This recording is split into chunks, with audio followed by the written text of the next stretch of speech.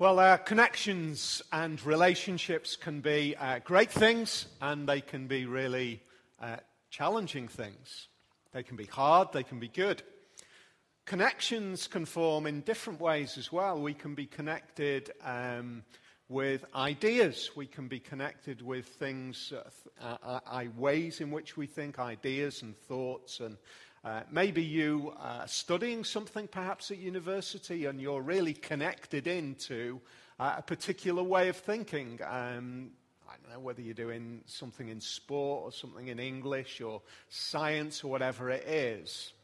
One of the things I find really interesting about Christmas time is it suggests, not necessarily just by looking at the Bible, but right the way across the whole of our cultural approach to Christmas, again and again we get little suggestions about another kind of connectedness.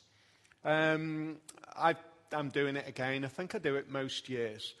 In the lead up to Christmas, I read A Christmas Carol, one of the great kind of classics of English literature. Charles Dickens goes right the way back to when I was a kid in the choir in junior school, and our head teacher used to read us A Christmas Carol. What does that do? It suggests, doesn't it, a kind of connectedness to the supernatural, the outside of this world. And again, I don't know whether it was just Dickens who started that, but again and again we have the idea of some kind of connectedness to the unusual, to the supernatural. In fact, the more I observe the world that we live in today, the more I think that people are increasingly open to the idea that the things that we see and the things that we touch are not the entirety of everything. That there is something more. There is an extra dimension. There is a spirituality. Now, one of the things that I guess we do is we have the opportunity to decide what kind of spirituality we want to think about.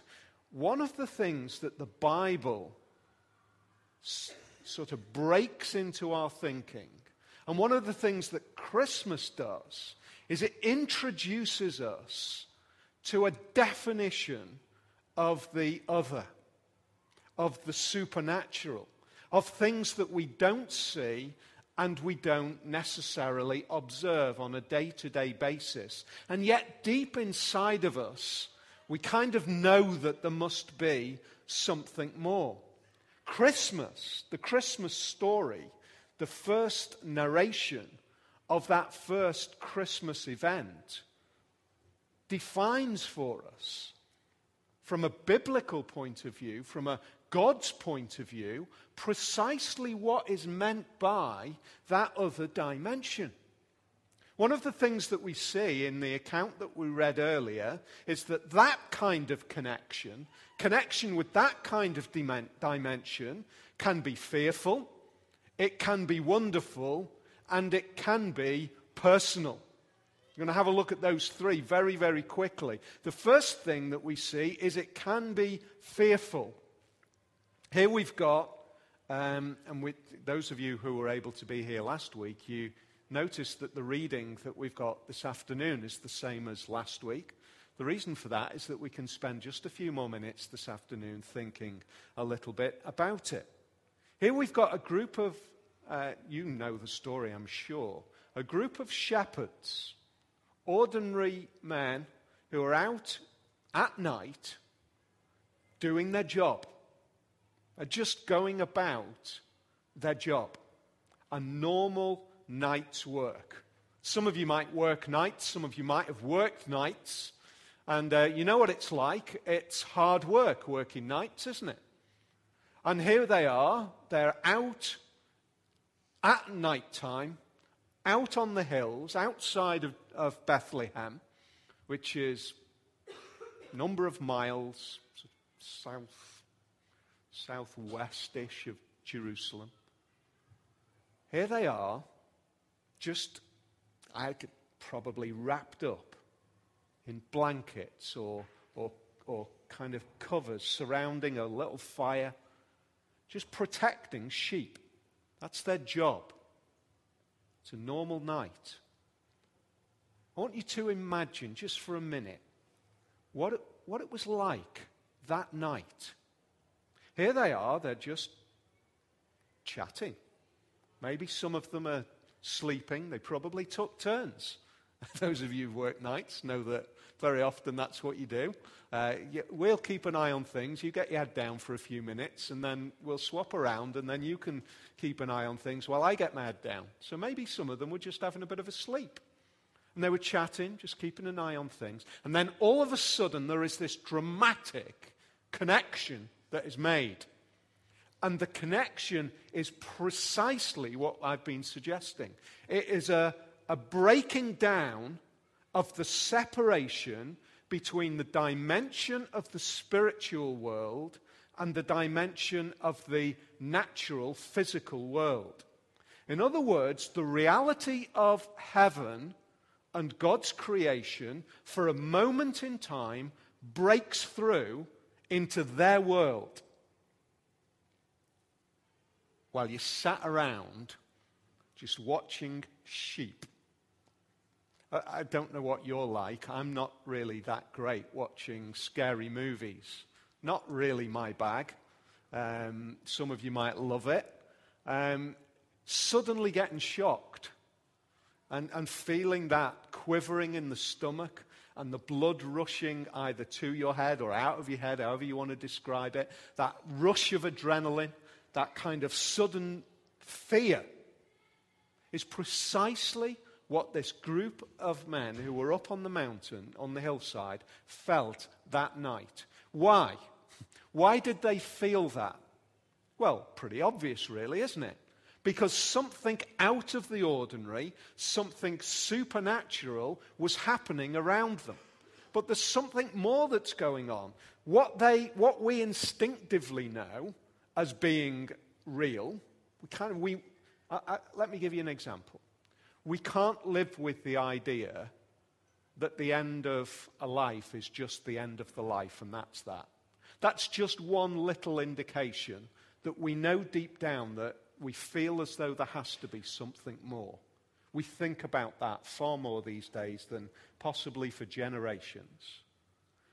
That something more breaks in to their world. And the result of that, inevitably, is fear. They're scared. That's why the very first words are these in verse 10. Fear not. Fear not. In other words, here's one biblical definition. The idea of the supernatural, when God is communicating to us in a loving way, means that we must not fear. It's one of the things, one of the definitions of who God is. He is a God who reaches out and says to us, do not fear. When his messengers approach us, in that sense, he's saying, do not fear. So this dramatic occurrence starts with the words, do not fear. It's like a calming. Don't fear. I bring you good news, great joy that will be for all people. God is making a connection at that moment with humanity in this world. Silence has been broken, and that challenges our thinking, I guess, of the idea, some of you might even have said this, the idea that I look around and the world is such a dreadful place, there's no sense whatsoever that God has got any interest, if he even exists. Christmas tells us Christ in physical form, which is what Christmas means, Christ in body, Christ mass, means that God is engaging with this world. He has not forgotten about it. It's good news.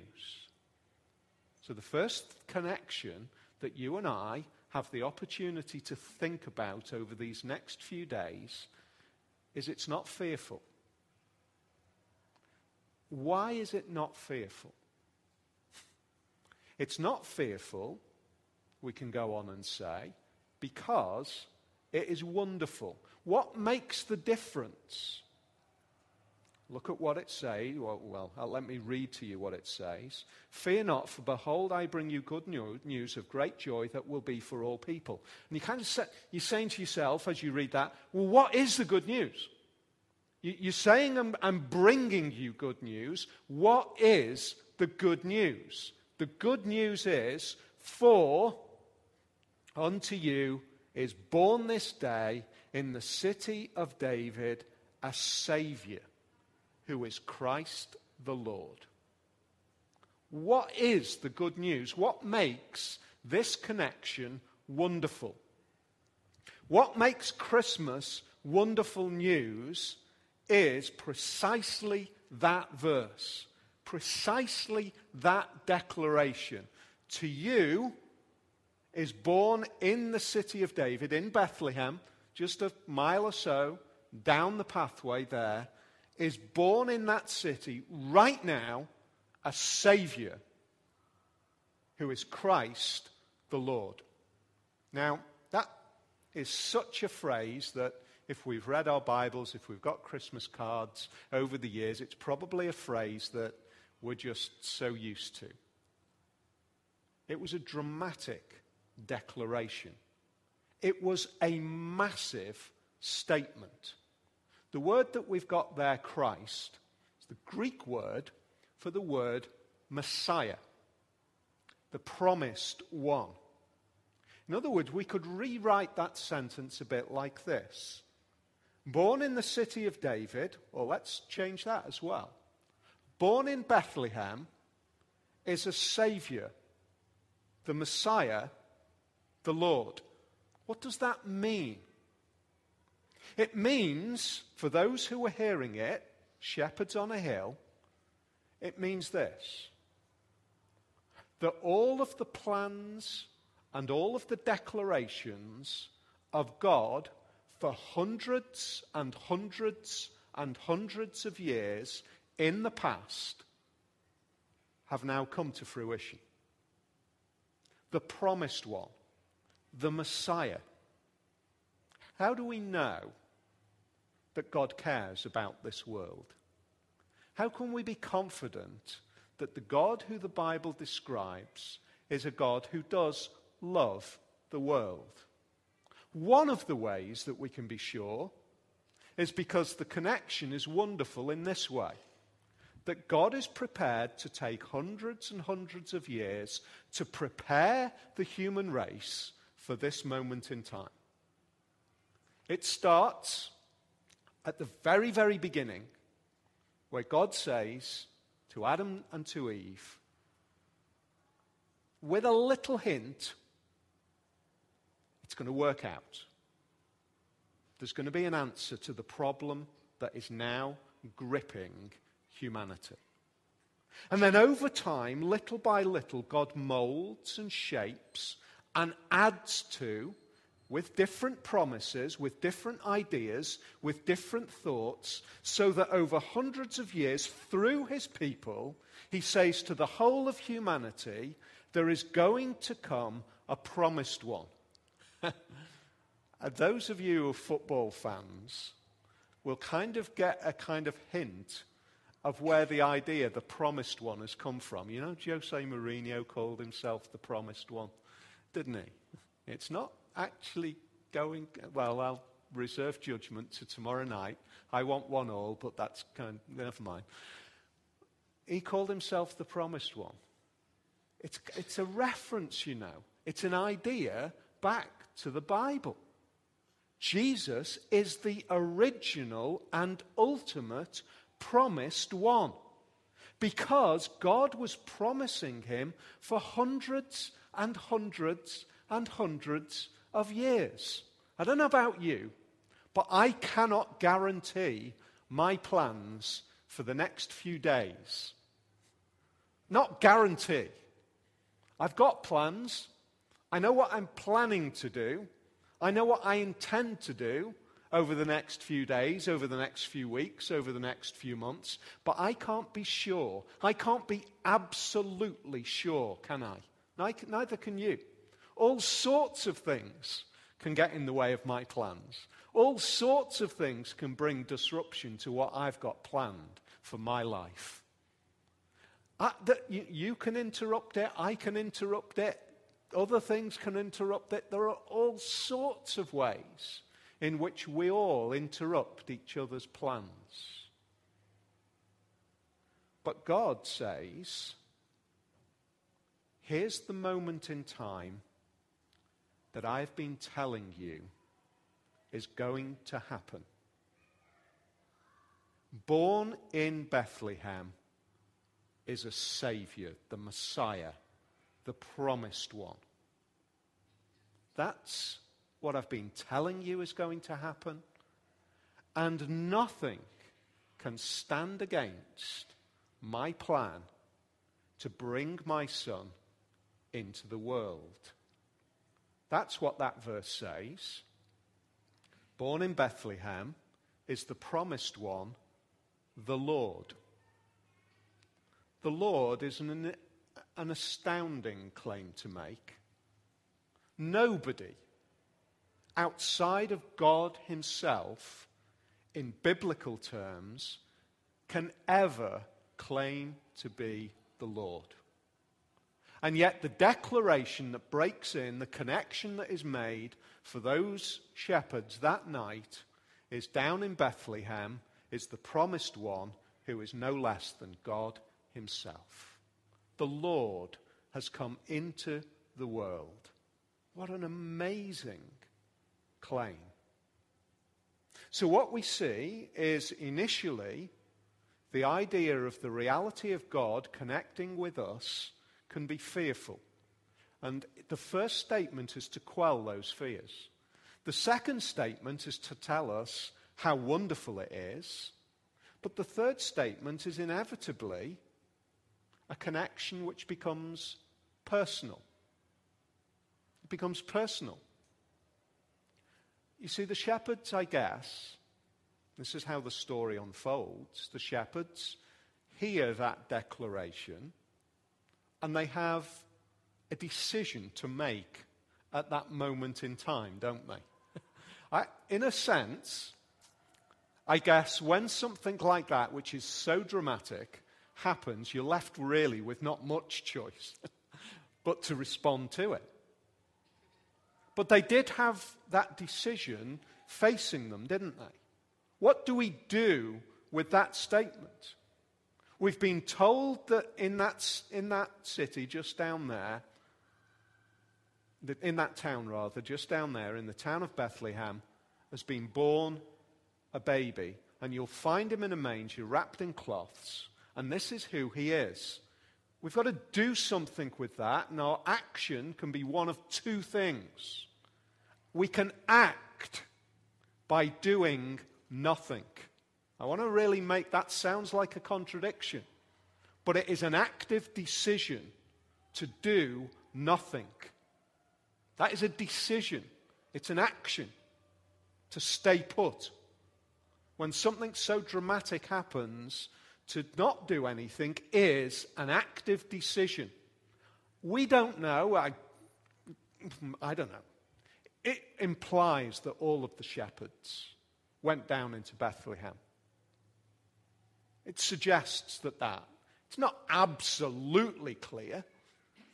Who knows? Maybe one or two said, I'm not doing anything about this. What I do know is that if we make it personal, there have been lots of people who, confronted with the claim of a baby born who is the Savior, the promised one, no less than God himself, have made the active decision to do nothing, to just treat it as an interesting historical fact or something to be disbelieved.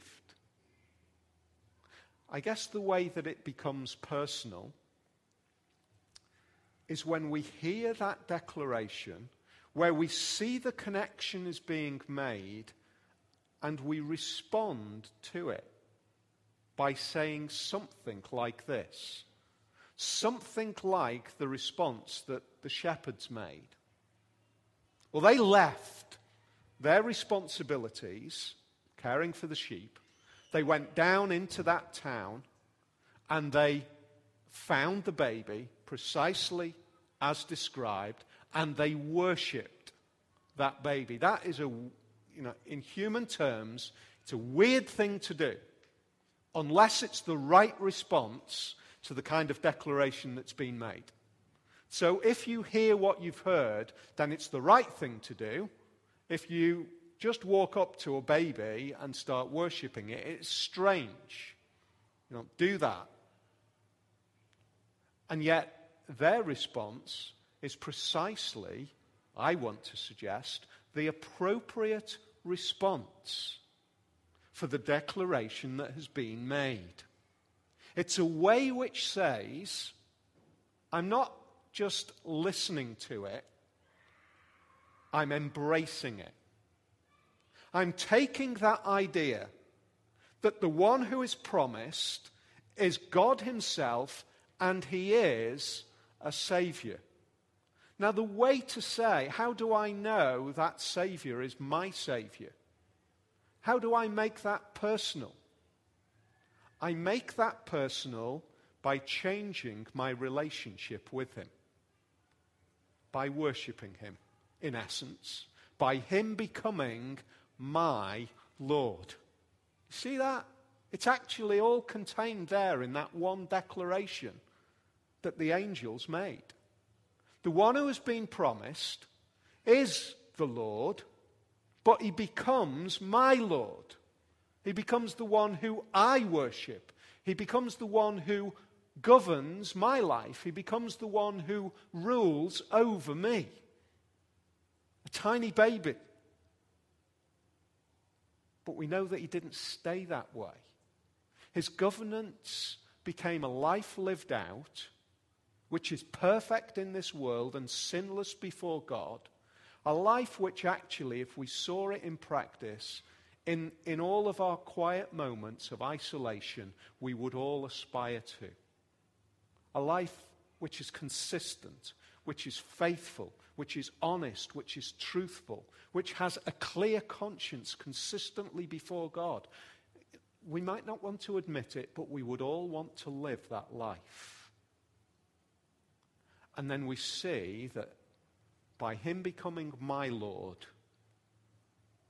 it's as though I've lived that life. That's how he becomes my Savior. We watched a little video last week, which is fantastic. One of the lines which really grabbed me, been thinking about this through this week. The baby who was stretched out in a wooden manger became the man who was stretched out on a wooden cross. That sense of irony there, isn't there? Sense of irony in this way. Firstly, that both of those are incredibly humiliating experiences. A baby born in a farm shed. You know, we have got this cutesy kind of idea of the manger.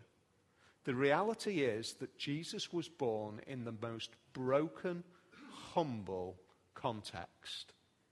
He was laid out in a food trough for animals.